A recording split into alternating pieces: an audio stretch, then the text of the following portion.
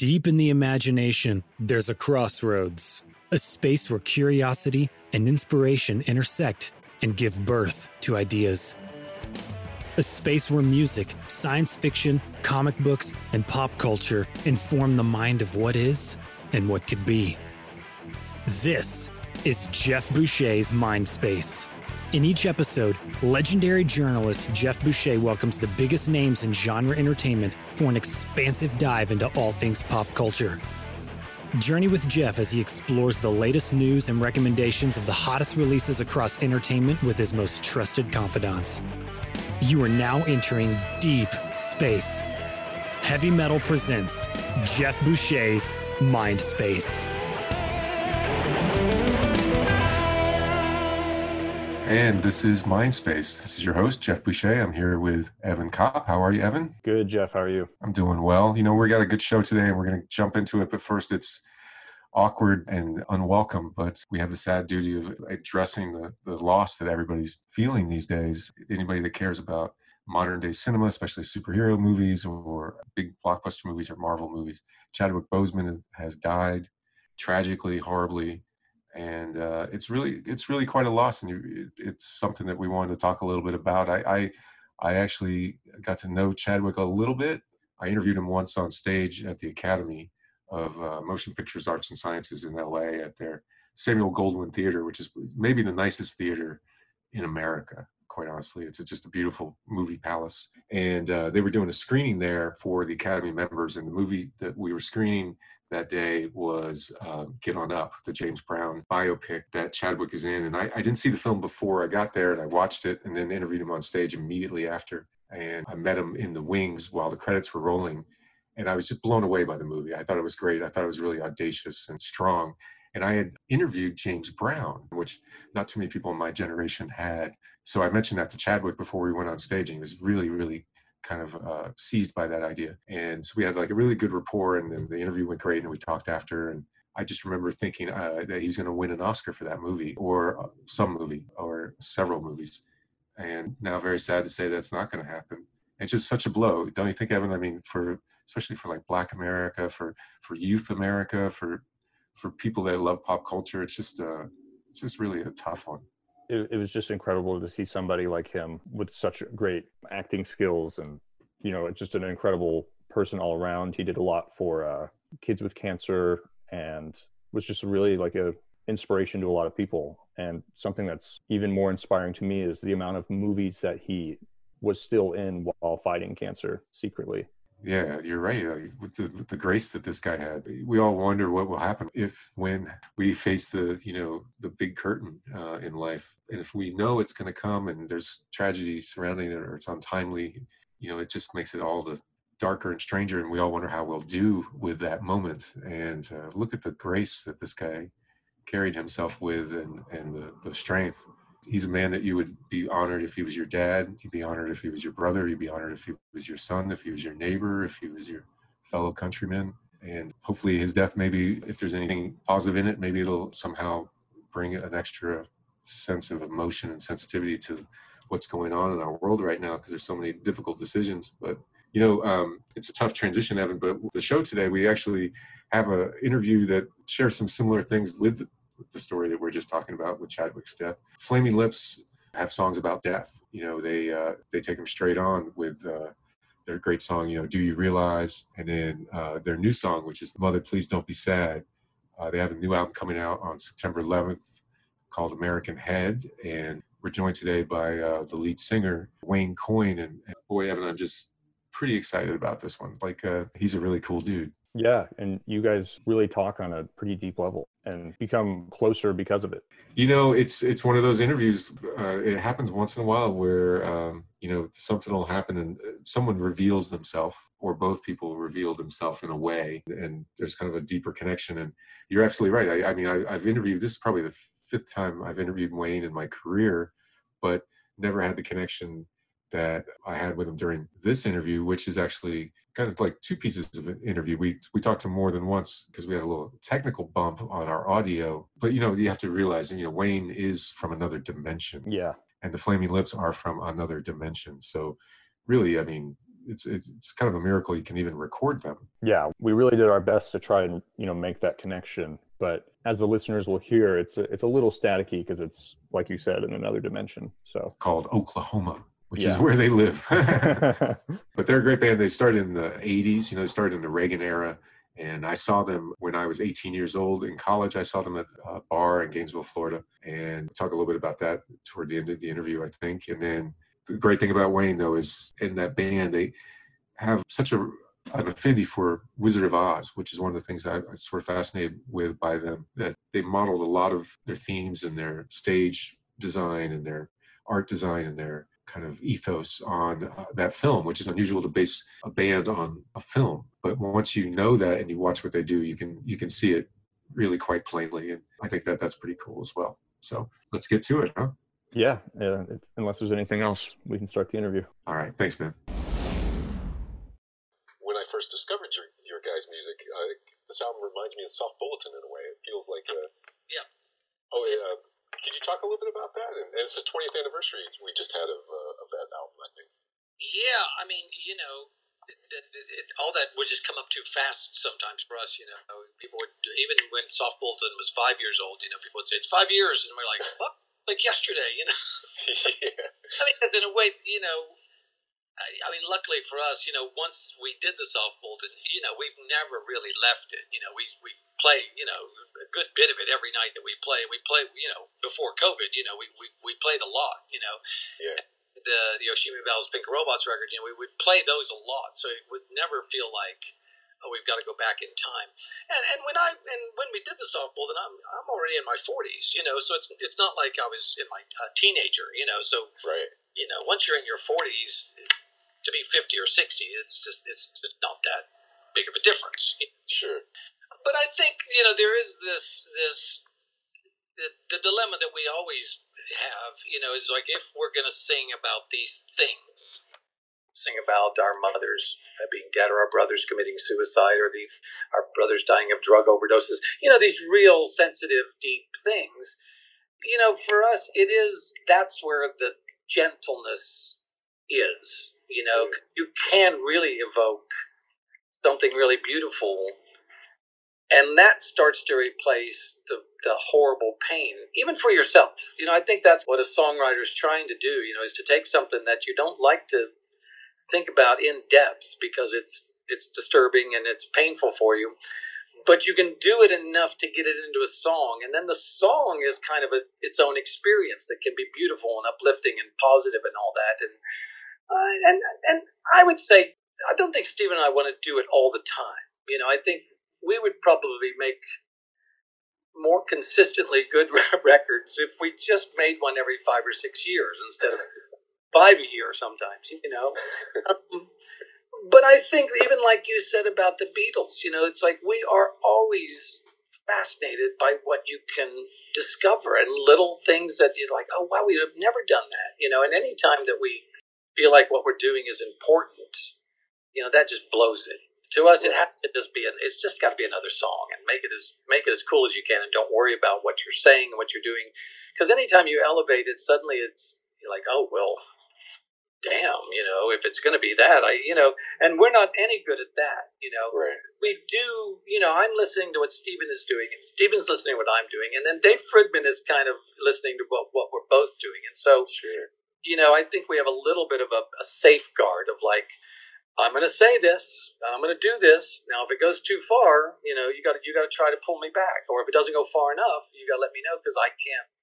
You sort of sit there like, I don't really know. It's like we're hypnotized or we're sleepwalking or something. Yeah. I think in that way, you feel a lot of comfort and a lot of love and a lot of, that you're being held there, and you can say whatever you have to say, and the music will make you. It allows you to say it and all that, Yeah. And I always say, once we make it, we can always reject it. If we feel like it's too personal or too weird or whatever, you can always make it and then just not use it. Sure. That's always a choice. So, but yeah, I think there's probably a time when we didn't say that we liked prog rock, and then we would go, what do you mean we don't like prog rock? We love prog rock. And then there would be a time when we'd say we don't like classic rock. and then we'd go, no, we love classic rock. So, I think we try to, I mean, for me, this record has there's definitely a modern classic rock vibe about it. For sure. It unfolds with music that it almost sort of feels like you've heard it before, only it's a new Flaming Lips song, and to me, that's a magical moment, when we've honed in on something that everybody kind of, knows what it is, but yet it's new. We just say that's a motherfucker because, it's hard to do. Yeah. Yeah. And it's the power of motif in a way, if you kind of connect with that, whatever that is, whatever that texture or sensibility is, and you guys are all on a page, and then the audience kind of recognizes that or feels it, and it gets to that extra kind of meaning like you're talking about. To me, it's like storytelling music, and I think that's, whenever you sit down with someone, they start to tell you a story. There's always a little bit of dread. You're like, oh, geez, where to go? Or someone starts telling you about a dream, and you're like, is this going to be like an hour long, right? That you can follow? And I don't like those. I love your stories, but you want it to be paced in a way where. I always interrupt people at the beginning. It's like, is this like an hour long, or is this like a bit? At least on Netflix or something, you can look ahead and say, okay, this is 60 minutes. Can I get a countdown during the story? No, do I have to pay attention to every word? And I think that's what we're doing when you hear the beginning of the song start to unfold. It's saying it's this type of song. It's this what we're going to be in. It's not an endless, mysterious zone. And Wayne's going to start to sing, and you're going to know, okay, I know what the length of this is. I know the vibe of this. And that's kind of what we're trying to do a little bit with those sounds, those textures, and that pacing, and those type of chords and all that, is just to let you know, this is going to go off the rails. If you wanted to, maybe you're listening to the wrong Flaming Lips record, but this one, is going to tell these little stories. I love that the guy that did a 24-hour song doesn't have the patience for somebody else's story. I think that's great. Well, I mean, I think those things do. I think we would be frustrated, bitter weirdos, if we didn't do these things and know ourselves. I mean, we have a recording that we call the 6-hour song. It's out there, but it's difficult to find. That's right. But I really think. For me, I really think it's Stephen's masterpiece. And we stumbled upon this piece of music that the very first time that he recorded it, I think it lasted for about 27 minutes. And I remember him playing it for me, and he didn't say it was going to be 27 minutes. He said, a little bit long, let's see what happens, And we got done listening to it, and I thought maybe this is like 8 or 9 minutes long. I said, that's a little bit long, but I liked it. And he said, no, that's almost a half hour, And I'm like, wow. That's amazing. And that is kind of the, there is some music. I think some of John Coltrane's music is like that. It's just it's moving along enough that you can follow it, but it's also gentle enough that you don't get so wore out. It's not aggressive. It's kind of and that's a special sort of spot. And so I sort of put the challenge to Stephen. It's like, let's see how much we can do of that. And we ended up doing 6 hours, so we called it the 6-hour song. And I really do. I listen to it all the time. And what I like about it is it's a low fatigue background that's kind of constantly changing. And for me, I mean, I don't like albums anymore because they're too short. I don't want to get up and change the record after 4 songs. Right. So in my defense of the 24-hour song, that's what I say. Well, there's no defense necessary, right? None necessary. And when you were talking about Coltrane, that for me, I write. Obviously, I write a lot, but I can't really listen to music when I'm doing it, especially music with words. Me neither. Yeah, but there's the exception is I can listen to "So What" by Miles Davis nonstop for 48 hours while I'm writing, and it has enough of a pattern that I intuitively feel that it gives me energy, but that pattern is so obscure and elusive to me that I don't hum along or fully get purchased by it. It remains, it's like a sunset to me. It's like I can't quite get it. Wow. That's a great description. I mean, and people would say, well, it's not very engaging. I'm like, no, it's perfectly engaging for certain things. I mean, yeah, that's again, that's trying to understand like what's when we're telling these stories on the record where it's you're talking about your brother taking acid and how this made you freak out and the whole thing is utterly sad. Yeah. That type of drama, you don't want to do it for too long. That it's heightened, and you don't want that. You don't want that going too long, too aggressive or whatever. And we do that all the time. We go too far all the time. We'd be the first ones to say we thought that could be longer and we were wrong, or that could be louder and we were wrong. And I sort of feel like once you've kind of got the listener and you're gonna unload some emotional stuff on them, they want to know you're telling the truth too. They don't want this to be, this is gonna be fantasy, and right. These types of sounds that we would use, we wouldn't always know what to do, but we'd know what not to do by doing it and saying, I don't think that's working, and so that's a lot of it too. It's sort of you're honing in on what really is telling the story, and that's difficult, but it's also it's exhilarating, to know that, man, I think that I really got what you were saying there. Yeah. Did you see? This is kind of random. There was an interview Anderson Cooper did with Stephen Colbert. Yeah. A few days ago. Did you happen to see it? Well, I've seen one that he did a long time ago. Maybe I think maybe it was older than I thought, but he was talking about that Stephen Colbert was saying that he's come to appreciate the worst things that ever happened. Yeah, it must be the same interview. It must have been older than I thought. When his father died, died in a plane crash. Two of his older brothers, when Stephen Colbert was just 10. Right. And I think when Anderson Cooper's mother died a couple of years ago now. Yeah, a couple of years ago. They sort of got together and talked about that.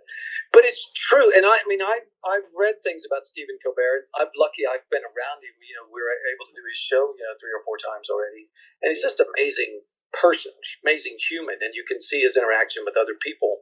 So it just makes you be like, what's he have to say? And once I knew about his story, I'm just like, I totally know why he can be the way he is. He's a true believer. He's not. When he says the worst thing that ever happened to him is the best thing, to me, it's like being robbed at that Long John Silver's when I was 17 or whatever. I think it really did. When I hear Stephen Colbert talk about his father dying, he says it opened up that anything could happen. The chaos of the world, the horrible things of the world, they can happen to you anytime. Right. And I felt that way. I felt that way after the being robbed, and thought I was going to die. I mean, I still think that. I mean, I'm sitting here in my house, and I still think someone could just come in the backyard and kill us. Sure. I mean, and not that I actually think it will, but I've put up a lot of safeguards so it won't. But I think once that happens to you, if you're lucky, you never go back to being unaware of that.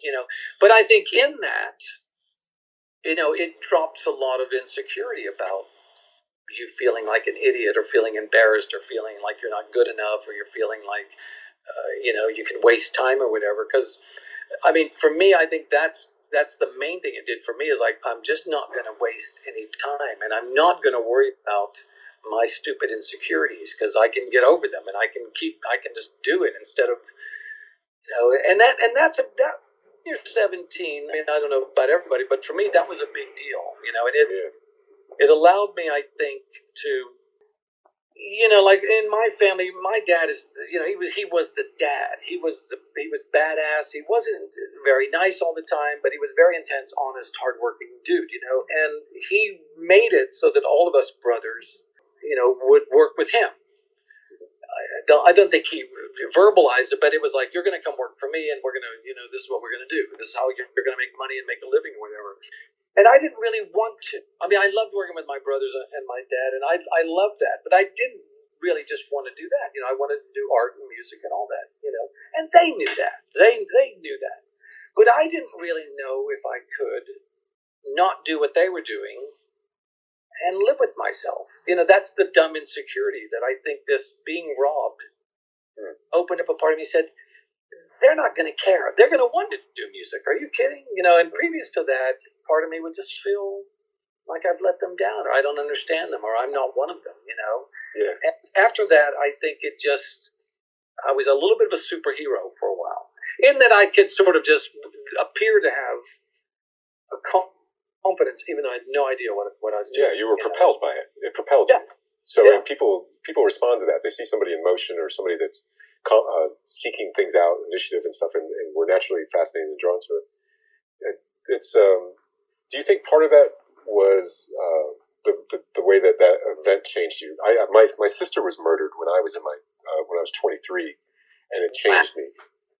It's and I've never been able to really write about it. But one of the things that what happened? Sure, it was a street robbery in Jacksonville, Florida, and she was shot by a guy that had just stolen a shotgun. He was a 18-year-old kid, and he had stolen this from a guy's house. And my sister was sitting in a car in a parking lot after work. She was talking to her boss. They worked at a jewelry store, and it closed. And it was after 11 o'clock, I think. And this guy came up to carjack the car. And as he approached the car, it's not clear what happened, but the gun, as he got to the window, either the gun hit the window or he tripped, or it's not really clear. But the gun went off, and my sister was killed without ever seeing him or even understanding what was happening. And it was a big deal thing. I had to go and identify the body and go to the trial and be interviewed. They're same. You live the same place she did. No, I was out here in Southern California. I'd only been out here 3 months, but I was working at the LA Times and covering gangs and crime. Oh my! And so I left here to go back there, and and we hadn't been close as children because we were raised in different houses. And then she was older; she was 31. I was 23 at the time, and that was her death. But we had become very close when I was in college, and we rediscovered each other, and we were like best pals. And we were both tall and blue eyes, and people, she used to tell people we were twins, and I was like, no, you're much older. Why do you do that? Yeah. And we watched football together, and she called me sports fan, and it was really great. And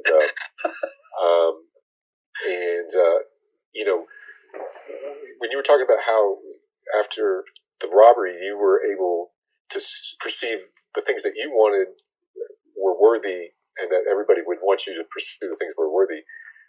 I had something similar. Like I after her death, like I got married real quick, and I started doing all this other stuff. I started working on a book that came out, and I was propelled by it as well. But I think part of it was I no longer saw myself as being subordinate to somebody else's story. I knew that my story, I had to do what I was going to do, because I'm not. You weren't about what your brothers were doing, because you're just you're not part of a smaller part of that story. Yeah. Your story is just as valid as anybody's, so you have to pursue it and do what you're going to do. Well, for me at the time, yours being, you could hardly go to work the next day and not everybody has to know it. I mean, your sort of situation would sort of be like, almost everybody you ran into would kind of, would know about it. Yeah. Whereas with me, nothing happened. I guess that's in the end, I didn't die. So there's no, and at the time it was happening, I really thought in a way, maybe everybody has this happen to them. And it was just another moment, it was a moment that happened to me, but I thought if I mentioned it, people would be like, oh yeah, that happened to me 10 times or whatever, But as time went on, I realized, well, it didn't really happen to very many people that I know. They don't have this type of I'm going to die experience and then live from it. Or even the thing that you're talking about.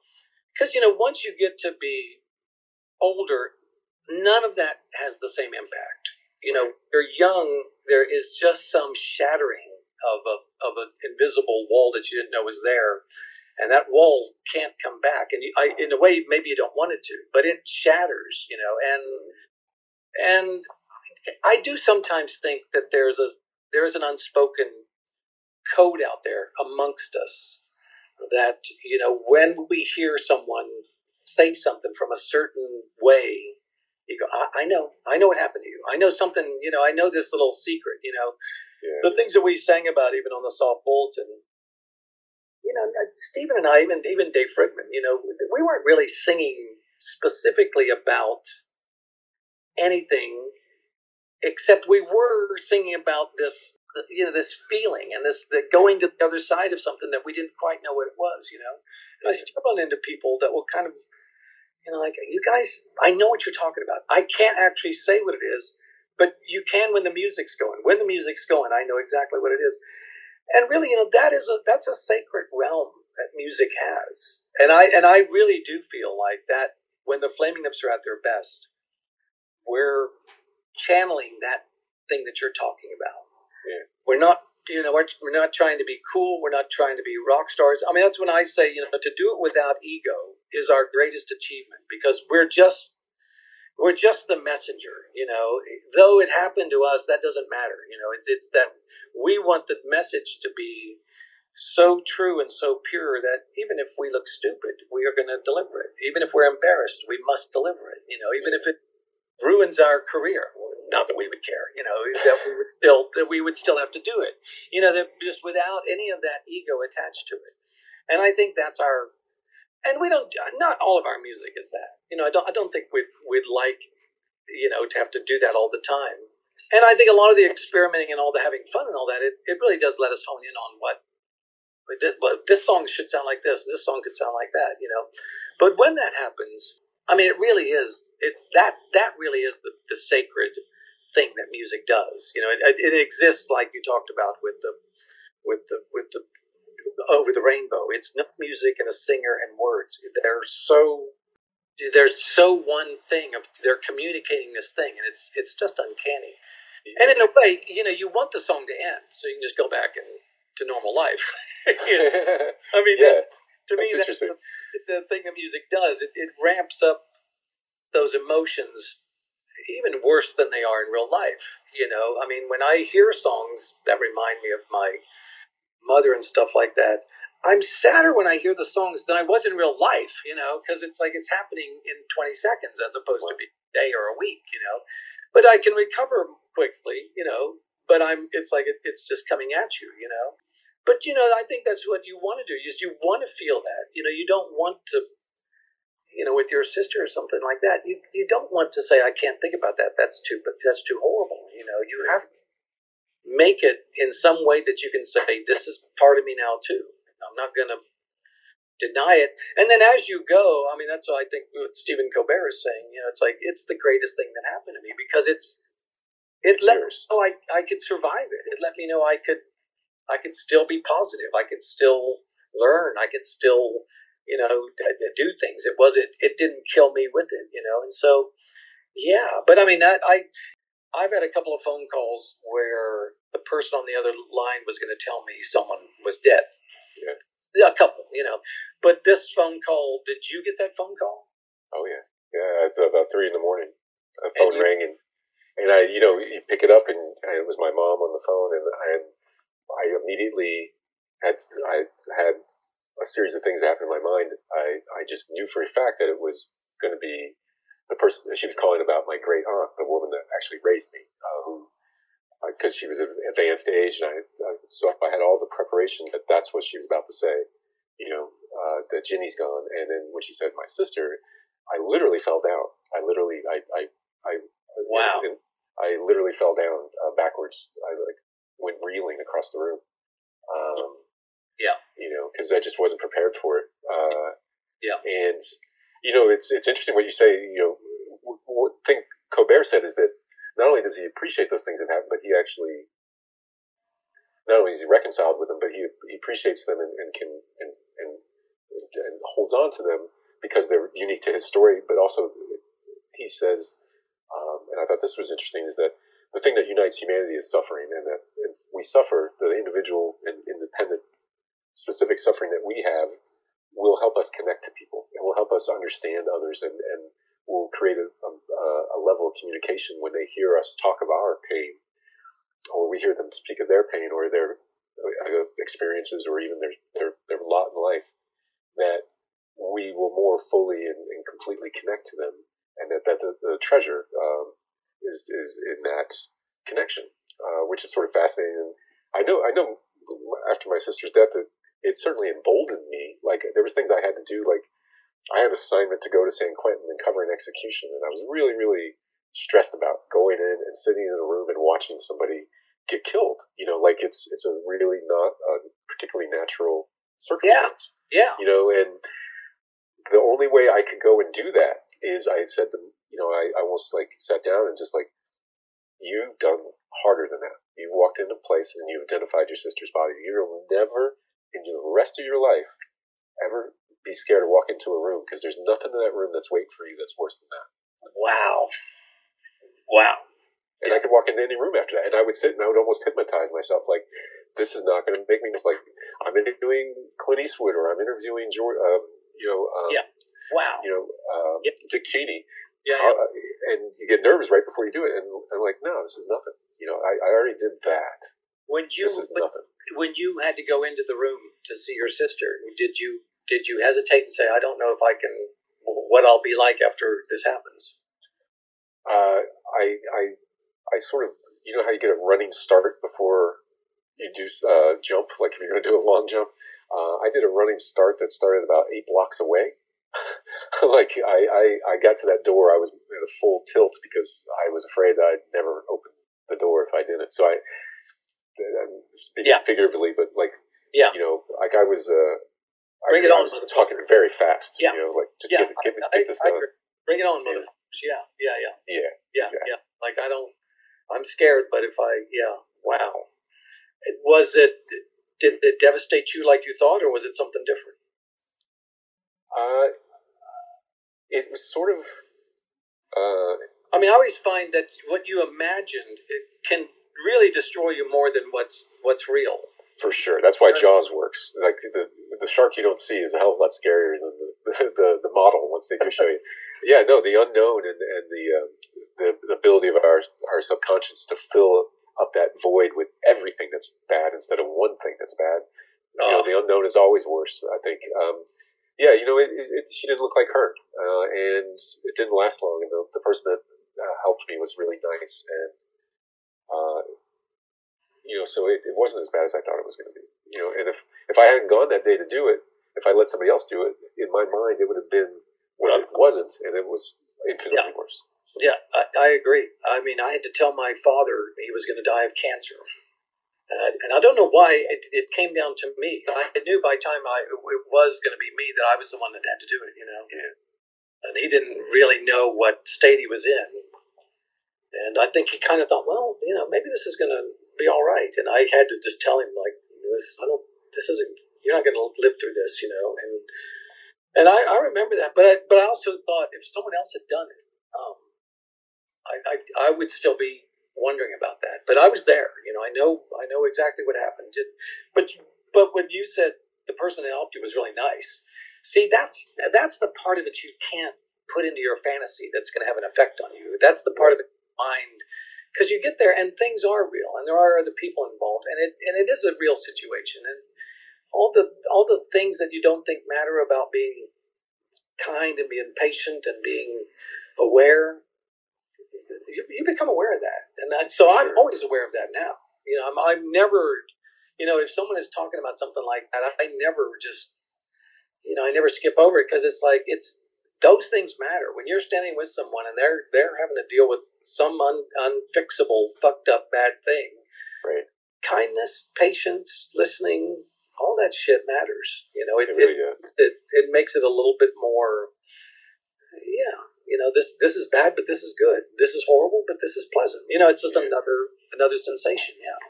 So without that, it becomes an atrocity. Without that, it's like if the person you're dealing with isn't human or connected in a way, then it turns the pain into something even worse. Adds resentment to it or whatever. Yeah, it does, and you don't want it to, but all those things you're so opened up to things. But I think it's funny that we notice those things. I mean, I noticed that, when I would, in these times when you're dealing with people that are dying and it's bad or whatever, there is often people that are understanding. Oh, yeah. They're with you. And, that part of it I don't think I would have been aware of it. If I wasn't there myself, I'd just be like, yeah, whatever. People say nice things, don't they? It's like, it's not like that, Yeah, it certainly does. That's fantastic. So for you guys, it seemed to me that I was thinking about you guys at Coachella with your bubble. You were doing social distancing before anybody, dude. Like you were all over this. Yeah, because we hated the audience. I mean, I wanted to be there, touch them. No, I mean, and this is another thing that people can say that, and then I can either play along with it, like, isn't this absurd? Or I could say, no, I'm not doing that. And I play absolutely along with it because I think it's absurd, Sure. But in my defense, I would say in the beginning, none of us would not have thought this was going to last this long. I thought in the beginning, the month, and it's going to be a crazy month. Nothing ever has happened like this. But then surely it's going to go back to normal. And I never considered it. And then 2 months, you're like, yeah, it'll go back to normal. Now, I really don't know. I really don't know if there should just start to be another way that we can work towards. Because if this happens, if it gets worse in the winter, which it might, we're going to regret that we did anything, anything that trying to go back to normal. But we're also going to regret if it gets worse in the winter that we haven't tried to do something new. So I'm always, part of me is like, I think we could do these concerts where we're in space bubbles. But I don't know if I should, because I'm sort of saying this is going to go on for the next 5 years. That's why I'm getting ready. Or should I just be like, no, this could never happen, and I'm just going to sit here like everybody else? But I can't. Part of me is like, well, I think it could be absurd. It could be fun. It could be ridiculous. And I'm not a predictor of anything that's real in that way. I'd just be like, for me, it would still be on those terms. But it would be absolutely safe, and it would make sure that people don't get drunk and yell in each other's faces at the end of the show or whatever. So yeah, as this goes on and on, I don't feel as embarrassed about coming up with ideas of how the Flaming Lips. I don't know if anybody else could play a show like that, but I know the Flaming Lips could. For sure. Yeah. I interviewed you once, and you were in the bubble for the entire interview. So it was right before they rolled you out. But I thought it was great. It's such a good visual, and you guys always have a sense of theatrical to it. I guess I'm always, no matter what we do, if it ends up being like, man, that's really great. I always think, why doesn't everybody do it? I always think I'm going to do it, and then everybody's going to be like, yeah, 20 dudes have already done that, dude, and I'd be like, well, I didn't know, so sorry, Right. Space Bubble would be one of those where I just thought, well, once I do it, isn't everybody going to start to do it? And other people have done it. I mean, I actually joke with Diplo still about it, We did a show in South America, and he asked me about it. Like, how'd you get that? And I was like, well, not that easy to get. I had to get it from an Italian company, and back then they were about $3,000 a piece, Yeah. Next show I saw him, he had a space bubble, he had lasers, and he used confetti, and I was like, there you go, man. I don't care. I think it's funny, and I'm really friends with him anyway. But it's like it's just an absurd idea. It's like, and it is so. I mean, to see the audience get so excited or whatever, that alone is worth all the, whatever the gimmick or the embarrassment would be about doing it.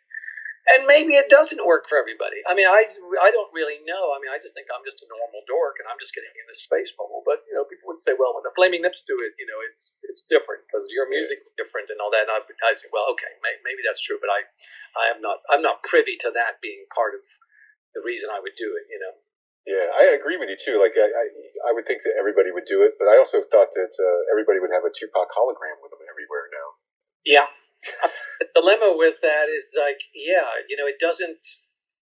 Everywhere, like walking around in a picture. You're saying that's a hologram, but it really just looks like a dully lit performer. I mean, I think that's the one thing about getting in the space bubble, going into the audience. It's like, I'm coming to you, motherfuckers, and no one else there is. And so that part of it really appealed to me because I don't give a fuck. I mean, and back then, especially at like a Coachella, if you don't get permission to do stuff, they cut you down. They don't let you do stuff. Yeah.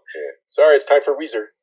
Well, move along. And so I did it at the very beginning of the set because I thought, well, I don't want someone to catch wind that we're going to do this, and so I was like, fuck it, I just did it, and now, I mean, I don't know if they felt this way now, but now it's celebrated as one of the original things that happened at Coachella. At the time, they were a little bit mad, but I remember, yeah. It all worked out, and no one broke their neck or anything. I think they were relieved or whatever. But yeah, but I would never have thought that this all could lead to this. That it's some sort of symbol of this. Yeah. It's just insane. But I love it in a way. I mean, I love that it's like, you're right. This is something I'm already part of. Yeah. And I've often said, when I'm in the space bubble, I would say, I'm coming from the future, and I'm coming from outer space, and I'm landing on you. I'm not rolling on top of you. I'm coming from the future and landing on you. And it goes back to the Wizard of Oz, the Wicked Witch of the West or whatever, the nice witch comes down in a bubble and she just sort of floats. So it's still, that's what it was. It wasn't, it wasn't any of this social distancing. It was just like to arrive in that gentle little, bubble, that little, yeah. And to crowd surf without danger, also. The bad witch doesn't. The good witch does. She comes down that bubble. Yeah. Yeah, Glinda. Yeah. Yeah. She kind of hovers and floats down. Yeah, I mean, I always assumed it was like the crowd surfing, but safer and more visually interesting. I thought that's exactly. It's just our way of kind of doing that. Yeah, and I mean, for me in the beginning, I would actually try to walk on top of them. Which is it's really difficult. It's almost impossible. But I would get.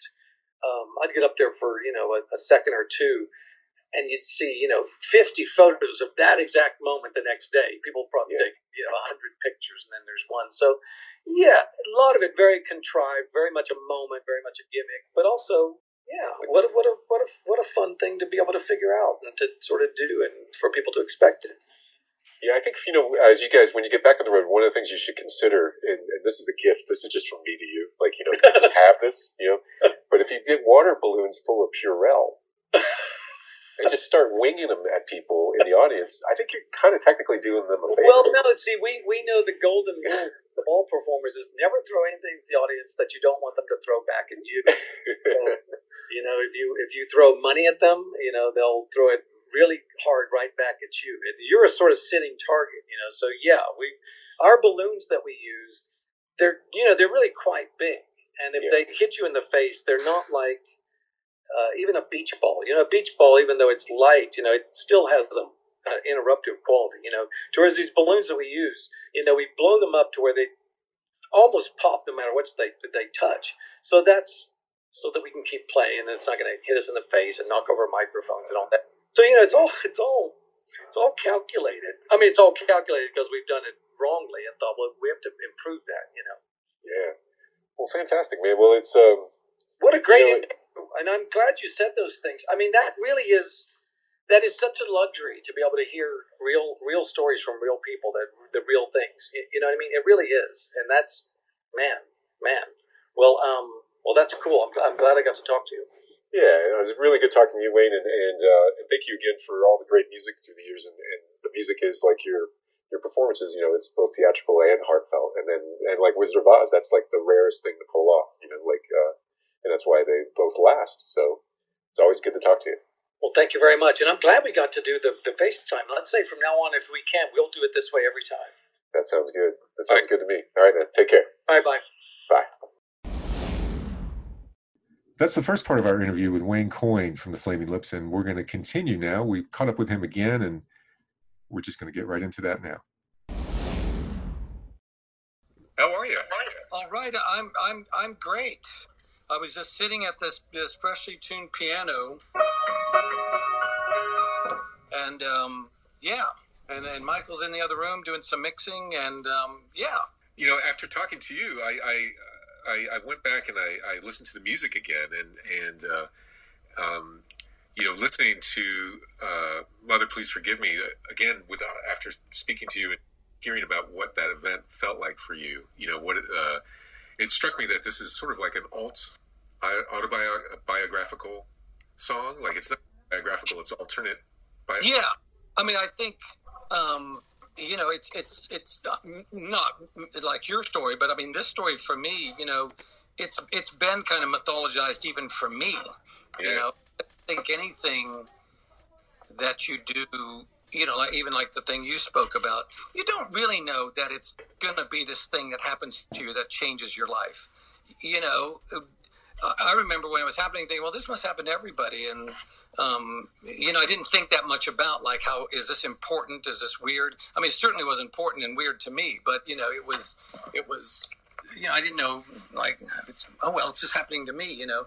So, you know, now that it's a long ways away, you know, I think I've considered that it changed my life, but I didn't consider it till I was older, really, you know, and thought, well, this doesn't really happen to everybody. And what did I think in the aftermath and all that? But, you know, the thing that you said where, you know, there'd never be another room that you could go into that was going to, and you already had done the worst one. You'd already did it. And I remember feeling that way too. But you don't really know when it's all happening. You know, I realize it now. And I realize, you know, once you go through something like that, it really does. I mean, you really never forget it. But, you know, you just become you again, though, and it doesn't feel like, oh, you know, I'll have this scar forever. I never look at it like that. I look at it like a great, you know, just another version of being alive.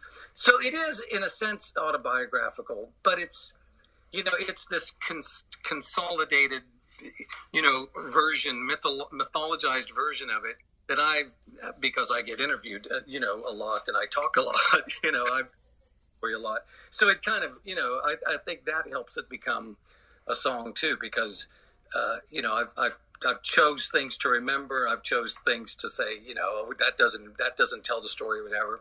And in that way, you know, when we were putting the titles of the songs all together and all that, you know, this is just Stephen and I, because we love classic rock and all that sort of shit. You know, we look at the song list, and it would be like there would be a brother, there'd be a mother, there'd be another mother in there, you know, and we'd start like, oh, I think I know what this album is about just from titles. And I think a lot of times with Flaming Lips music, that's not, you don't know anything from the titles. I mean, I think you did, like with Yoshimi Battles the Pink Robots, because, you know, we say Yoshimi is the name of the song, we talk about robots and stuff, you know, but most of our albums, you might think you know, and then as soon as you read the titles, you're like, fuck, I have no idea. So, you know, it was just another way of putting, this is what this album is about. You know it even from looking at it, even from looking at the titles, like chapters of a book or something.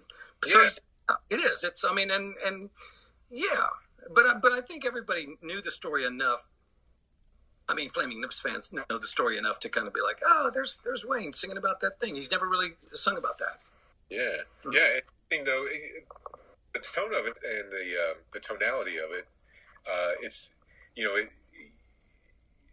like, do you realize it? It's a very effective, emotionally song about death, or about the perception of death, or the meaning of death. Yeah. Not a lot of bands go there. You know, I was thinking, like, you know, other than, like, you know, the amazing stuff that Johnny Cash was doing at the end of his life with, like, Hurt and some other, and the American Recordings, and Springsteen with The Ride. Sure, yeah. You know? Yeah. Warren Zevon, when he was dying of cancer, you know, that album. Many that people that tread on that territory. Well, and I think we would have been one of the bands that wouldn't have wanted to either. You know, I mean, once we did, you know, stuff like Off the Soft Bulletin, where you just simply you're just radically going like, I'm just going to do this. And this is what, you know, I love music that does this. And you just expose your internal, you know, grief and soul or whatever. I would imagine a lot of bands wouldn't really want to, because it's, I don't know, you know, it can easily go bad. You know, it can easily look pretentious. It can easily look self-important. It can easily look like you're being ironic. You know, it can go a lot of ways. And it's only now that I think Stephen and I, you know, we all approach the music sort of like, well, you know, it's this type of story. It's this type of song. And I think I had that very beginning for a long time. Mother, please don't be sad. And there's stuff that the melody and the tone and everything tells you that I feel like, that we're in a good spot there to tell the rest of the story. But yeah, I mean, I totally get that. It's very easy to do. Well, not easy, but I mean, it's a lot funner to do fun music where nothing's at stake and no one's really. I mean, Steve and I make the joke that the worst thing that can happen to you is he or I are working on a song and it's like you're singing about you're dying and you hope your mother is going to be all right, and then your collaborator says, I don't really like it, and you're like, oh, okay, it's my whole life is in that song and you don't like it, so it's rare that we would want to burden each other or the world with like, well, if I don't like this is like this guy's fucking life story. What do we do after that? So it's some of that too, It strikes me like it makes me think of like a Woody Allen joke. Someone's editing somebody's suicide note. well, yeah, and I don't know about this part. Yeah, and you don't want to.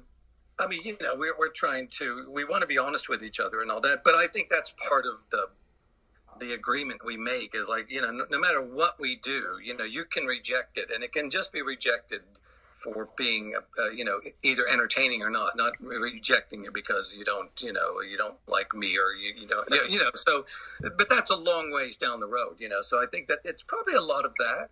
You're looking for an excuse to do this song, but there's a lot of dilemmas. Yeah. There was that great era of the 70s where there was all these like really maudlin songs, like I'm thinking, but they still resonate with me. Like there's something about the melodies or the melodrama. Oh, totally. Yeah, we think of like Seasons in the Sun, Cats in the Cradle. I mean, yeah. There's some of the Cat Stevens stuff. I mean, it's pretty. I mean, I think if you're in the right state of mind, it probably sounds romantic, but a lot of them sound, it's about dying and death. And it's wonderful. I mean, in a way, Dark Side of the Moon is like that. There's a foreboding epicness, biblical proportions, and it's beautiful. Yeah, it's hard to resist. Do you like that movie Pink Floyd The Wall? I love that film. I mean, I like it, but I can't really watch Bob Geldof be that guy. I guess that's where I'm. What a weird choice, but as his life has gone on, he doesn't seem quite like that's the guy. But I like the movie, but I don't listen to the album that much. I definitely like some of the songs on the album, but I don't listen to it as a big. Yeah. Some of the war songs that Roger Waters screams and stuff. Some of them, I'm just like, well, it's just not my thing. Yeah. Yeah, sure. Yeah, that's we'll never see. I always thought there'd be a remake of that movie, but now with the stuff that Roger's been saying about sort of denying the Holocaust and stuff, I that's probably so radioactive nobody would ever go near it. Well, I think that's probably a little bit of the dilemma. He sometimes, I think, is just has to say this story, and you're just really. I think those things are fine. But, what I like about the best of their music is that he's singing about life. It's not necessarily so specific into his or his father's life, like some of his stuff can be. So yeah, I can hope he doesn't. But that's just me.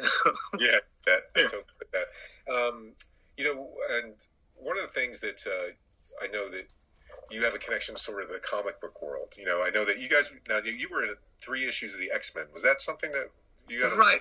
Well, our manager, Scott Booker, is a huge fan. And Michael, the bass player, as time's gone on, they've been less and less. But in their heyday, it was, they loved Star Trek as well. And when Star Trek was still a series, or still on TV, or they were actually in one of the episodes. Oh, wow. So when our manager would meet someone that has potential to put us in one of his favorite comic books, he persuades them to do it. Yeah, and so I forget that it's happening because it's sometimes it's things that are going to take 2 or 3 years, and and it's you kind of forget about it, and then suddenly someone shows you the comic book. You're like, oh, this is pretty great. But I'm not a fan like that of just some of old school classic stuff like Spider-Man and Superman and stuff like that from my older brothers having, the Thor and the Hulk and stuff like that, but not too much of the new stuff. Sure. And then heavy metal, this is a podcast for Heavy Metal Magazine. And no, I didn't know if it was the magazine or what, Yeah. It's like, it's funny living in Oklahoma and walking to work at this very long John Silver's that we were talking about where the robbery happened. I would walk past a record store and a bookstore, and I would leave sometimes, early enough to hang out in both of those. And I think I still have the first issue of the American version of Heavy Metal. I still have the original one that I bought. Yeah. I bought them quite regularly, and there's a couple of them now. I forget how classic they are. There's the one with Mobius and Corbin, Richard Corbin. There's one that's got you can't believe it now. It's like a greatest hits that somebody put together, and it was just one of the issues. Yeah. Yeah, that's amazing. Well, the new issue, we'll send you a copy. The 300th issue just came out, and wow. Yeah. It is my interview with Mobius that I did back in 2010. No way. Yeah, wow. Stuff that never been published before about sort of his influences in his childhood. He told me an amazing story about how the first time he was really swept away by a cinematic experience. The first time he went to a movie, it was to see Munchausen, the 1940 version that was made, 1941, was made under Nazi Germany auspices. It was made by the... Yeah. Wow. Yeah. And he saw it in Paris while occupied. It was occupied Paris. He was in the theater, and he said when he walked in, it felt like he was underwater because there were so many Nazi uniforms, all the blue uniforms. It looked like he was underwater. What a weird thing to say. Isn't that Oh, but you think...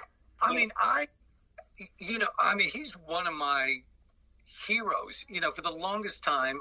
Back before the internet, he would be one of those mysterious characters that you would just, anything that you could see or read about, you would, and his involvement in, with Ridley Scott making, is it Alien and Blade Runner? That's right. And this is what you tap into. You're in love with something that is absolutely underground. There wouldn't be anybody I could talk to in my life that would understand. Do you know this Mobius artist guy? And no one knew. And then it's so underground that you sort of just make it your own thing. And then suddenly, big movies are made, and you're like, I told you, motherfuckers, he was cool. Something he had said long time ago. I've always looked for things that he's saying about his art and stuff. But he said, whenever you are painting a woman, you have to be very careful. One wrong line, and you can make her look old and ugly. And I always remembered that because, his simple drawings, they're just so simple and beautiful. They're rarely are they simple and ugly. And that's it's easy just to get proportions and scribble and all that. It's easy to do that, but to always be aware that, hey, this can go one way or the other, But what was he like when you talked to him? He speaks English, huh? Yeah, he spoke English. He died 2 years after this. So when I saw him in 2010, his eyes were really failing him. But his spirit really loved. And he was very candid. He told me about I said, what's the biggest challenge in your life right now? And he said, the biggest challenge is I can do what makes money, which is these private commissions for people, because I've reached this level where I can just do these paintings for collectors who won't even look at them, and they'll just wait till I die and sell them. Or I can try to meander and find a new graphic novel, a new story to tell, and maybe come up with something that connects with everybody, but maybe waste my time and also not have enough money to take care of myself in this moment. And this tug between the art and the commerce that every artist has some familiarity with. But he was so honest about it and so candid about it. I found him, he was a lot like his artwork. He was extremely elegant, but very, very unpretentious. He just had this sort of, this inner calm about him. And he reminded me, Wayne, a lot, and I don't know really why, but he reminded me a lot of Leonard Cohen, who I'd interviewed also. That they there's something that they both had, that they seemed completely self-sufficient. They were like eggs. They didn't need anything from anything around them. You know, they were perfectly contained, and like they're fine. Just leave me alone. You know, like but not aloof or anything. Just a lack of neediness.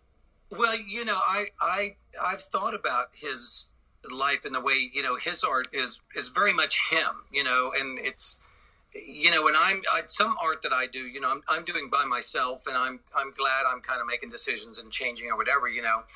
But when I was younger, you know, I did think, man, this is just too boring for me. I've got to have more going on, you know. And so I didn't know what a leap it was to go from making, you know, paintings to playing music and writing music. I didn't really think about it, but I didn't want to just sit there all the time by myself, you know.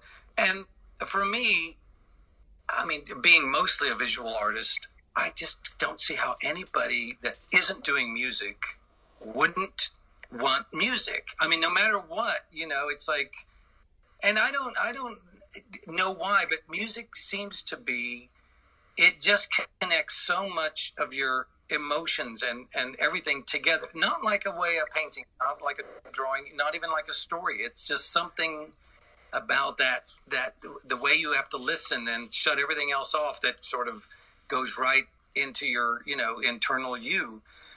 But, you know, I always think like someone like Mobius, I mean, you know, like Brian Eno, you know, he does just a lot of stuff, you know, it's visual, it's light, it's, you know, he does lectures, he does music, he does production, you know, and that's where I was at with it as well. You know, I love the idea you could just sit there in the corner and create something, but I didn't want to just sit there all the time.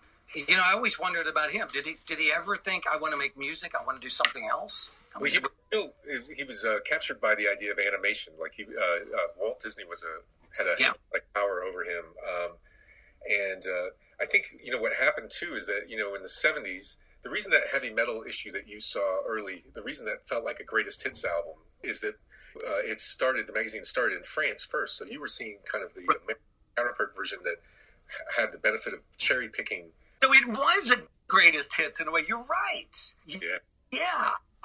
Wow. So no coincidence that it was Blammo, because they already knew, well, these are working. Wow. Well, and in France, and, you know, Mobius was one of the co-founders. There was a group of 4 or 5, I think, and they were partners and a lot like a band, and they treated it like a band, and they you know, this is Paris in the 60s or 70s, I should say, and they well, it started like 68, 69 that they really started getting underway with it. And I think it was so satisfying for him that he was part of this scene, and that this magazine was doing well in France and stuff. So I think that took it away from just the art table. Like it wasn't just the art kind of like. Yeah, it's like a movement. It's a collective. Everybody's sort of each other. I mean, I totally get that. And really, how lucky am I to get that be the issue? You know, I mean, I was familiar with other underground comics, you know, but by then, Robert Crumb and stuff, sometimes they just do too many words, you know, and that's what I loved about Mobius and like Richard Corbin. It's like, it didn't really need words, you know, you could just look at it and know what's going on, you know, and so that part of it, you know, just blew me away, and really to have all those stories in one magazine together, you know, if they would have been separate in other times, it may not have hit me as like such a blammo, but yeah, it was awesome. And then to know you're getting turned on to new things and new artists, but you know, like back then you couldn't find out anything, you know, it's like like people don't realize today how, you know, just one word of a song and you can start to figure out what it is, when it came out, who made it. It's like, gosh, you know, it's just amazing times. Yeah. There's so little mystery left. You know, there used to be so much mystery. Like he was like a Salinger figure, or like, you know, it's like he would strike you like it was just a name, and you would see this name Mobius, and the signature was is this, what planet is this guy on? Who is this guy? Is he Ken Kesey? Is he Willy Wonka? Who is this guy? Right. I mean, that is exactly it. I mean, for me, the mysteries are always, you know, I make them too good. You know, I'm glad to know what reality is. I mean, I can't tell you how many times I see some artist work and it's bad and it's boring. You're like, oh, good, because, you know, you get used to I don't know, even like stuff like the Beatles, you know, before they did so many solo things, you know, it would just be hard to believe that they're just actual humans, because it's just so, you know, you feel like you're sitting there playing a piano. It doesn't sound like when they do it, you know, and it's such a great relief to find out that they did of a song and it took them, you know, forever to get them that, and when you know what mixing is and all that sort of stuff. So for me, they always start off as you know, Santa Claus and Jesus Christ, but I want them to be real, because you know, otherwise you know, like when David Bowie died. Yeah. You know, I think people like this compliment that they thought they were giving him. It's like, you know, hey, he was from outer space. He wasn't one of us, you know.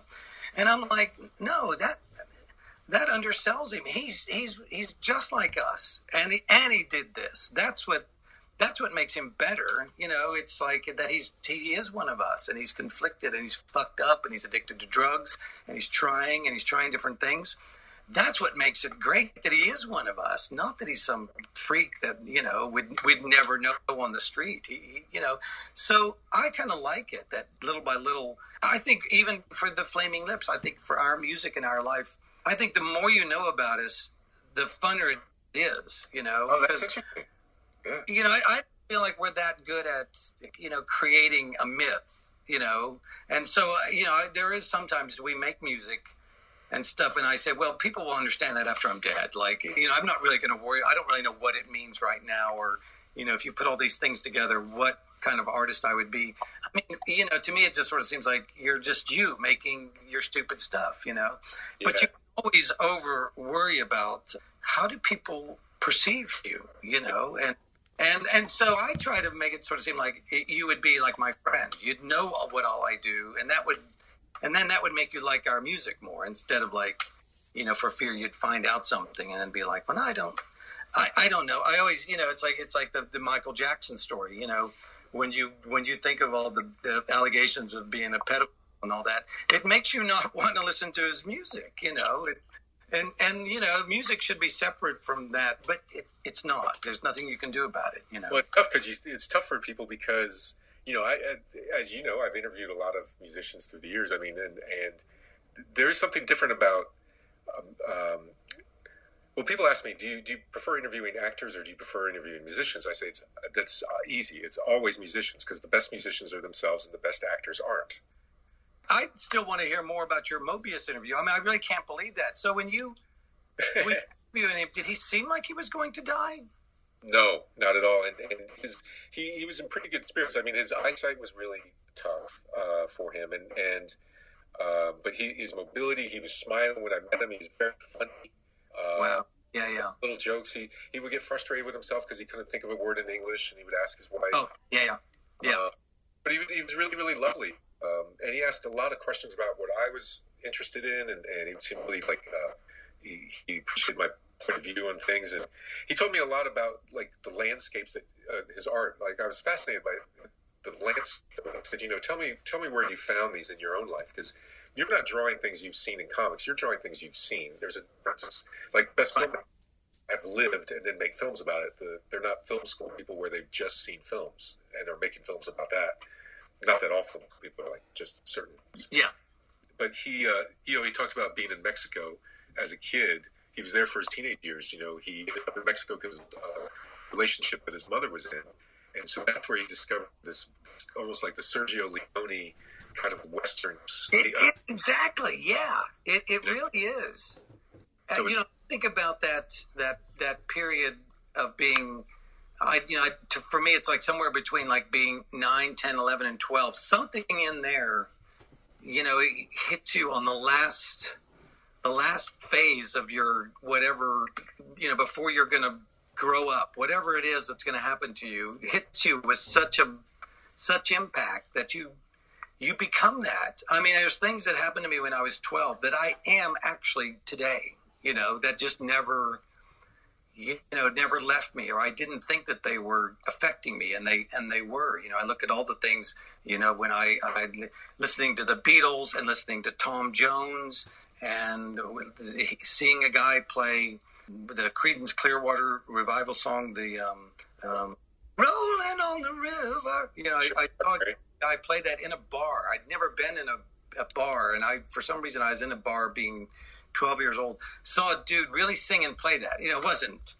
it wasn't John Fogerty. It was just a dude, you know. But I'd never quite stood next to someone that was like singing a song I just heard on the radio. Like, man, you know, and that's me now. You know, I mean, that stuff never left me, and I didn't try to figure out how to do music. I think I tried to figure out how can you be that guy?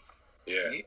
You know, yeah, he's playing music, but it just seemed like it's more than that. You know, I don't know. So yeah, and that's a funny thing that's the time where he got this stuff that he can never free himself from, or if he wants to free himself from it. Yeah. Yeah. Well, there's that whole idea that like the first 14, 15 years of your life is shaping who you are, and then after that, it's like are all the things that happen to that person.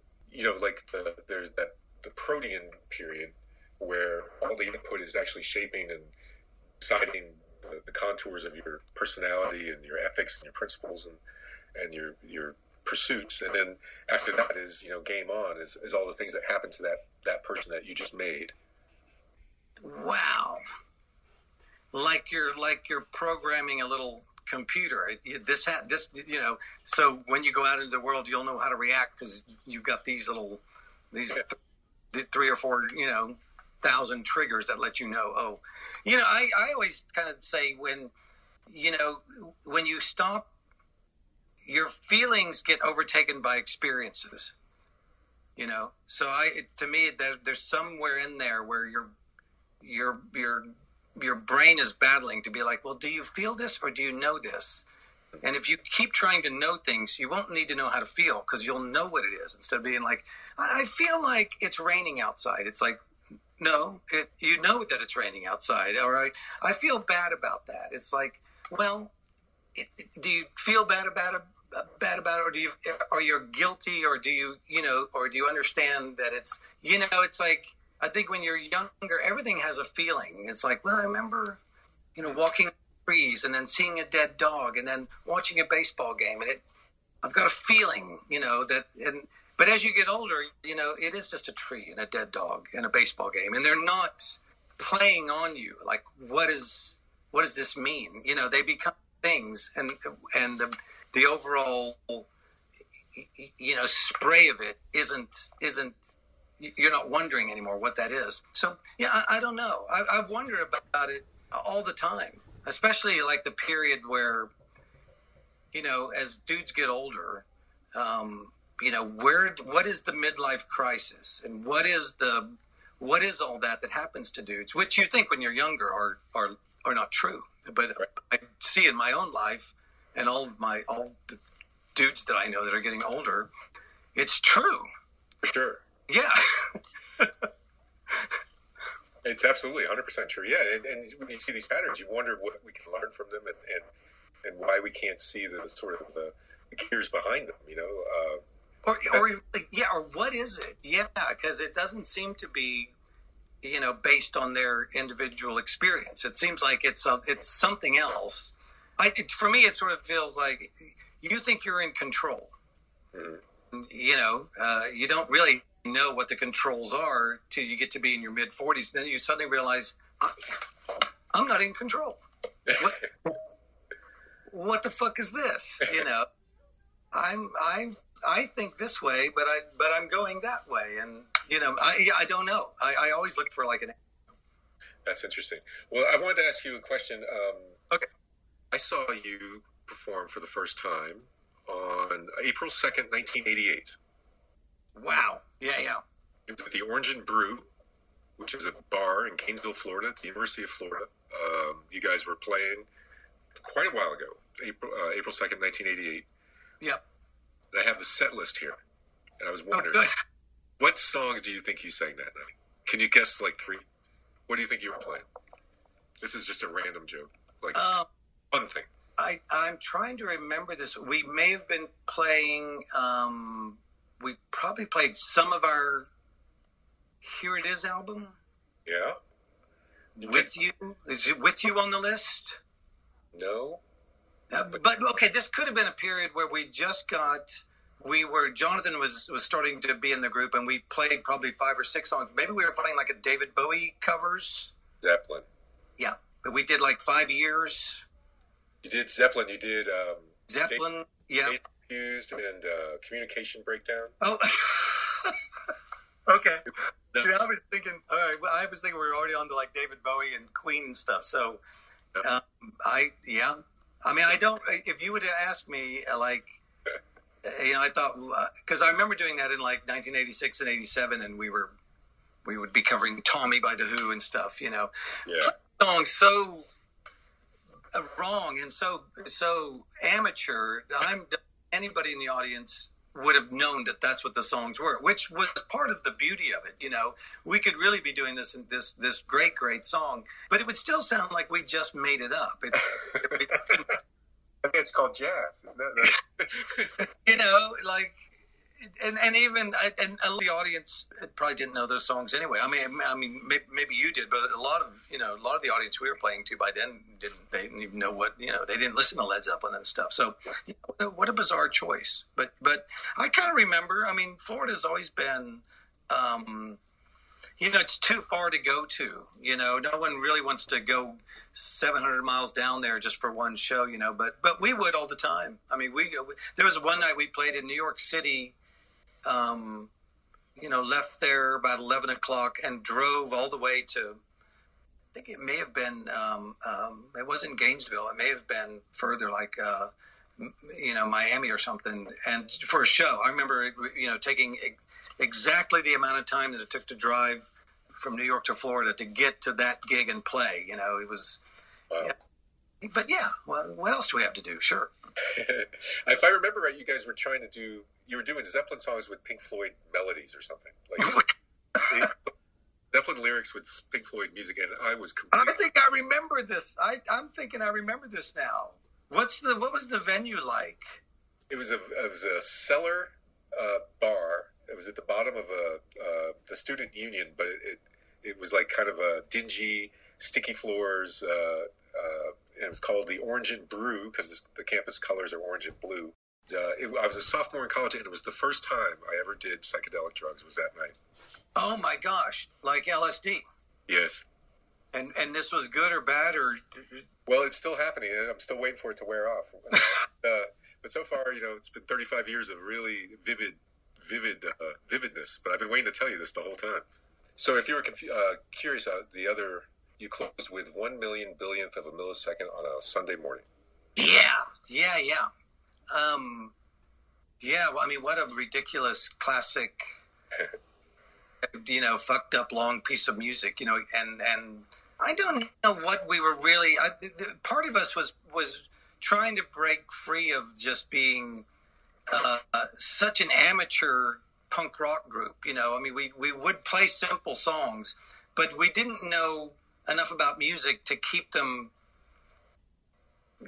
musically interesting. So sometimes we would just make them long and heavy and loud and think, well, we've got that, that time when we were, that if I think if the group would have stayed that way, we probably wouldn't have wanted to stay together too much longer. Luckily, I think some other guys came along that helped us to change into something. Because I remember that being a slightly frustrating on a musical level, but not it was a great ridiculous adventure, back then for sure. Just you didn't know what was going to happen to you or your life or any of that, just really living in that moment, But I mean, that is the dilemma of being. I'm not really a performer, I'm more of just like a painter and an artist dork, whatever. So you're always thinking about, well, what is this going to be? Where's this going to go? And, part of you doesn't care about that. And part of you does.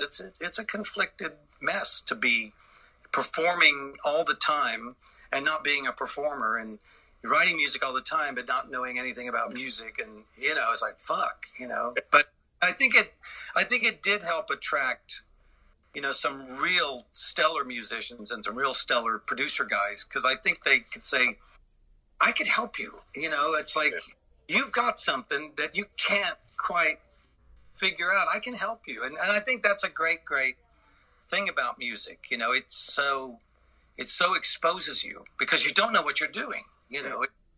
you're just a blind person painting, you know. And you know, I didn't know anything about it, what I was doing, but I think other musicians would hear it and sort of be like, hey, you don't know what you're doing, but some of it's cool, you know. And I'll be like, oh, good, you know, that's good news, you know, because I had no idea, you know. And you know, they'd point out the bits that didn't work, and I'd be like, I know, it doesn't work, but how could we make it work better? And yeah, so I think that you know, that was a time when we were trying to find another thing, and we did. And, you know, luckily it found us or something. But yeah, it's interesting what you're saying. That's true about musicians. Like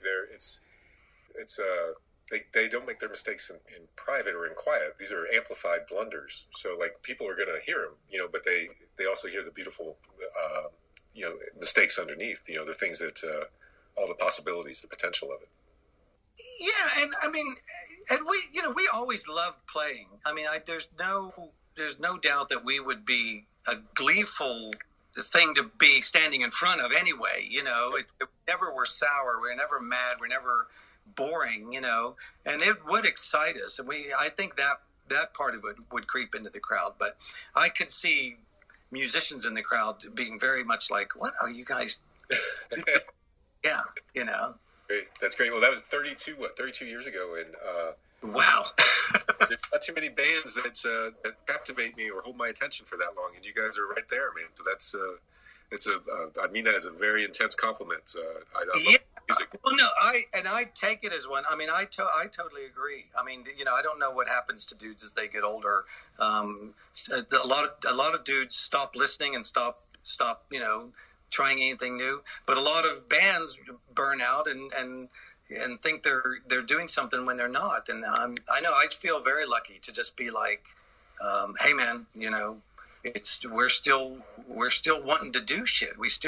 I never really think about it. You know, I'm in the studio right now, right here today. You know, so well, thank you very much. Was this the interview? Were we doing? Yeah. Yeah. Okay. Yeah. We're gonna have to do a little Frankenstein kind of cut and paste because we missed the beginning last time. So we'll just kind of. Do you need to fix that up? Well, I think we're okay. If I think we have so much, and boy, we're just interesting stuff, Wayne. It's just a trip to talk. Well, let's try to talk to each other as often.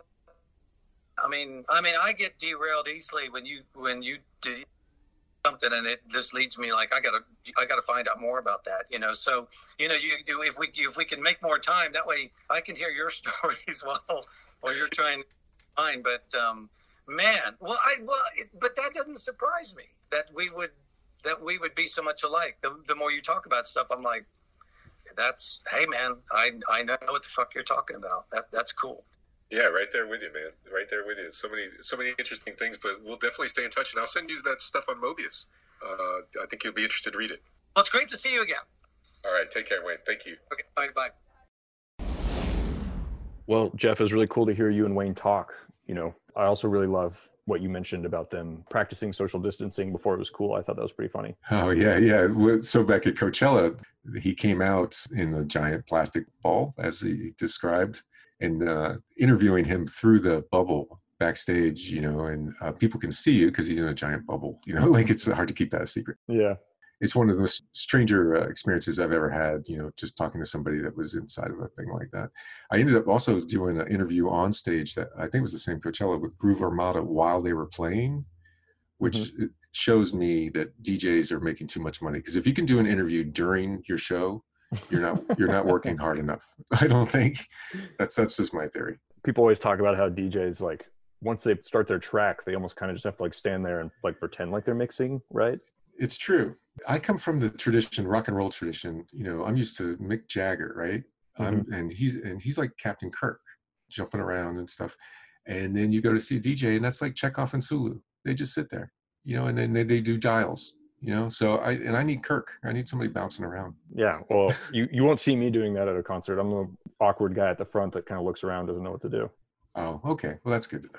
But yeah, it was also really great to hear you guys talk on such a personal level. Yeah, isn't he a great guy? I mean, it's just, that's the thing that comes across. I knew you would like him. He's got such a great heart. You can just tell he's always really very authentic. Mm-hmm. He's not like kind of shining people on. He's not just saying stuff to be nice. You know, he really means what he says, which is pretty great.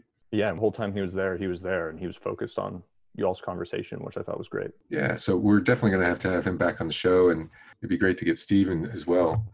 Oh, definitely. That album, you know, American Head, again, September 11th, and go check out the Flaming Lips website, flaminglips.com, I believe. It's pretty nicely put together, and their new videos are great and has social distancing in it without the hamster ball.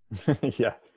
So definitely go check out Flaming Lips this week, which will then tie us into some other recommendations and thoughts on things that are coming out right now. Yeah. So I wanted to bring up The Dark Knight Returns, because last week you asked me and the rest of the listeners to go check it out, and I did. And I kind of wanted to get your take on some things. Sure. So I was reading about the history of this book and how after they had made the first Batman movie, they wanted to make another one, and they wanted to do The Dark Knight Returns.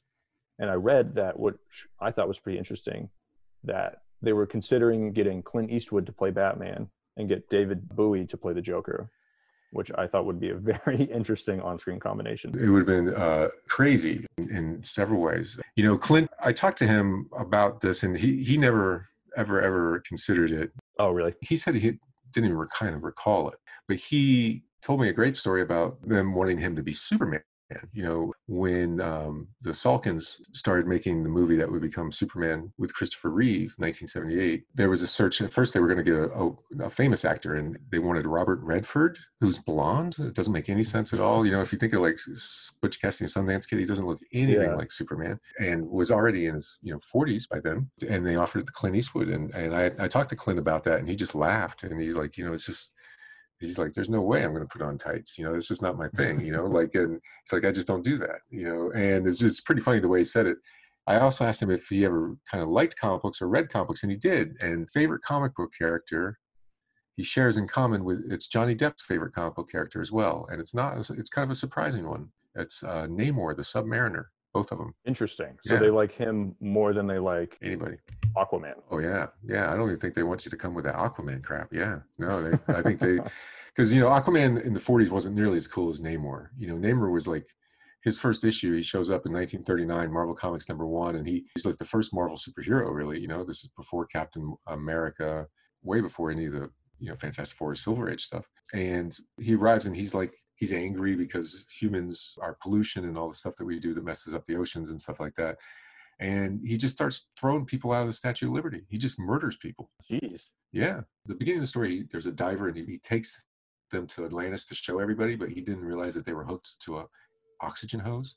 So like they killed this person. Oh my gosh. Yeah, anyway. It was pretty dark for early Marvel comics. Well, yeah, but I mean, that's the thing is like those early comics, they were strange. It was before superheroes became kind of locked down and clean and squeaky. You know, like the first issue of Superman, he's beating up a wife beater, kicks in his door and says, you want to try somebody your own size, and knocks him around. And then he goes and he kidnaps the governor to stop an execution that he thinks is wrong. He's kind of a reckless kind of populist hero in a way. So, but Namor was like, he's kind of like Dracula from underwater. He was the star of the comic strip, but he wasn't a hero so much as he was like a force of nature. That's a really interesting way to put it. Dracula underwater. That could be like its own movie nowadays. Yeah. Well, it would definitely be hard to suck blood underwater. But so attract sharks.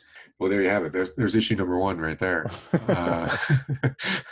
But a little trivia about him is that his name, Bill Everett, the guy that created him, he wanted a name that sort of suggested nobility, and Namor is Roman spelled backwards. Oh wow, it's that simple.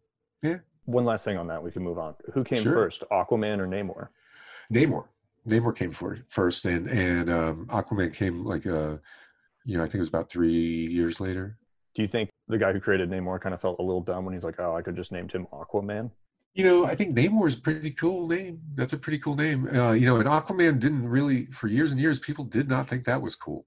You know, I mean, that character was, made fun of for decades until, the Jason Momoa movie. But that Aquaman's very different than the blonde, orange shirted Tab Hunter lookalike that was swimming around in DC Comics in the 50s and 60s. So, interesting. That's a heck of a tangent from Dark Knight. I'm so sorry. Sorry. Yeah, I want to get back to that a little bit actually on Dark Knight Returns, because you and I had discussed a little bit earlier off the recording about if they did it today, Right. what could be, you know, like an old man Bruce Wayne, an older Joker, and that kind of thing. So Right. So for that story, which Dark Knight Returns, which is in 1986, Frank Miller, the great classic story, it finds Batman in retirement, comes out of retirement. There's a female Robin, a teenager. Gotham is gone to the wolves and to the mutants, and it's a hell pit.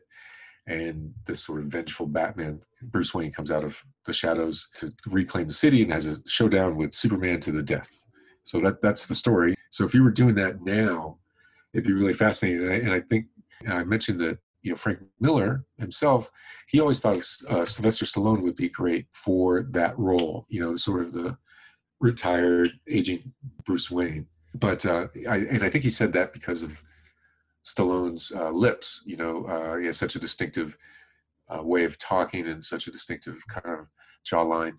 So I can see that. That's why they picked Michael Keaton too, because of his bee-stung lips. You know, like he could emote without the top half of his face being required. So there's a lot of people that would cast for that. But you know what? I was thinking, you know, it would be great. I think if you just think about someone that has that sense of power and danger, I would go one of two ways. Either Stephen Lang, who's a great actor. People remember him from Avatar. He's the main military nemesis of Jake Sully. he plays a great bad guy. He's a great bad guy and powerful man. You know, he's really ripped physically and has a lot of intensity, and has a great acting career. It goes back to the 80s, some really cool roles he's done through the years. First movie he made was with Gene Hackman. Really made an impression on him. So that would be the kind of the guy I would want to see do it. But then if you were just going for filling the seats, then no disrespect to Steven, how fascinating would be either good or bad to see Mel Gibson try to put himself in the Bruce Wayne role. And because, you know, one part of the character is having the belief that this guy could go unhinged any second. Yeah. Mel's had that volatility in him for a long time. You know, I mean, you go back to Lethal Weapon, his first movie, when he's contemplating suicide in that movie, and he's got a gun in his mouth. It's one of the most powerful scenes of that was put on film that year. You know, I know it was an action movie and people kind of dismiss it, but that was really pretty amazing scene for him, and that's why he could play Bruce Wayne. Yeah, and Dark Knight Returns definitely is more of like a grittier Batman that we see. He's less of a detective and more of like a just vengeful, angry Batman. Get off my Batcave. Get off my lawn. Yeah, he's bitter. He's fading. He's got nothing left to lose, and not really thinking about, you know, playing it safe, you know. But it's an amazing tour de force as a graphic novel, and it was originally published as a 4-issue series. And, you know, the American comic book changed because of that series. Batman changed a lot, and no one had really ever done anything quite like it. I mean, they'd had imaginary stories, what if Superman died, or, you know, the last Batman story kind of thing, but not like this, where, you know, it was set in the future, it was that bleak, and taking a major character with a lot of licensing, you know, aspects to their portfolio and turning him into a killer, you know. So it's a good one. I'm glad you're reading it, and I trust that you're enjoying it. Oh yeah, definitely. It's a little long, so it'll take me a little bit, but I'm definitely enjoying it. Sure, well, take your time. It's that's one of the great things about the comic book medium, is it's the running time is up to you. Yeah, very true. Now, moving on, I just wanted to see if you had seen Tenet yet. I haven't seen Tenet yet, but I shall. I saw it at an early screening earlier this week, and it's pretty loud. I'll let you know that now.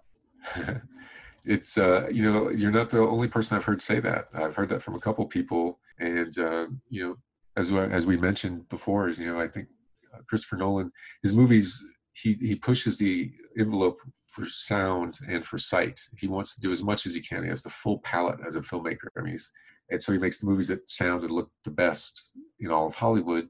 Sometimes I think what hurts is that they don't show these movies at the Samuel Goldwyn Theater, which is the one I mentioned a few minutes ago about Chadwick Boseman. That's the best theater in America, I think, right? Most people don't see movies there. They see them at a, you know, suburban mall, postage stamp size theater with understaffed and a staff that may be disinterested in calibrating things the right way or incapable of it. And So I think a lot of times, like, with like the Bane character, there was a lot of people said they couldn't understand what Bane was saying. And I know it became like a real sensitive topic for Chris and Emma, his producing partner and wife. But I think part of it is, they make these things, they're making like Lamborghini movies, like these are like the engineering marvels, these are finely engineered devices, these giant movies. But then people are putting really crappy oil and really crappy gas in them, or they're riding them on a bumpy dirt road called, the Cineplex. Yeah. And it's not going to help the long term with the health of the movie industry, which is already, taking a beating in so many different ways. People have better sound at home than they do at the theaters. And you start asking yourself, why am I going to the theater?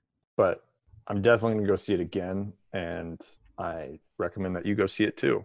I would love to see it. I really would. I'm looking forward to it. And the guy, he's the Alfred Hitchcock of modern day science fiction and superhero movies. Yeah. I was going to say, it's kind of like Christopher Nolan's James Bond movie. That's kind of how it felt when I was watching it. Yeah. He loves James Bond. And James Bond was a heavy influence on Inception, the international sort of adventure aspects of it. He really likes that. And he loves the Bond films, Before we go, I just have one last thing. Your comic book recommendation for the week for the Essential Shelf. I was curious what you had for us this week.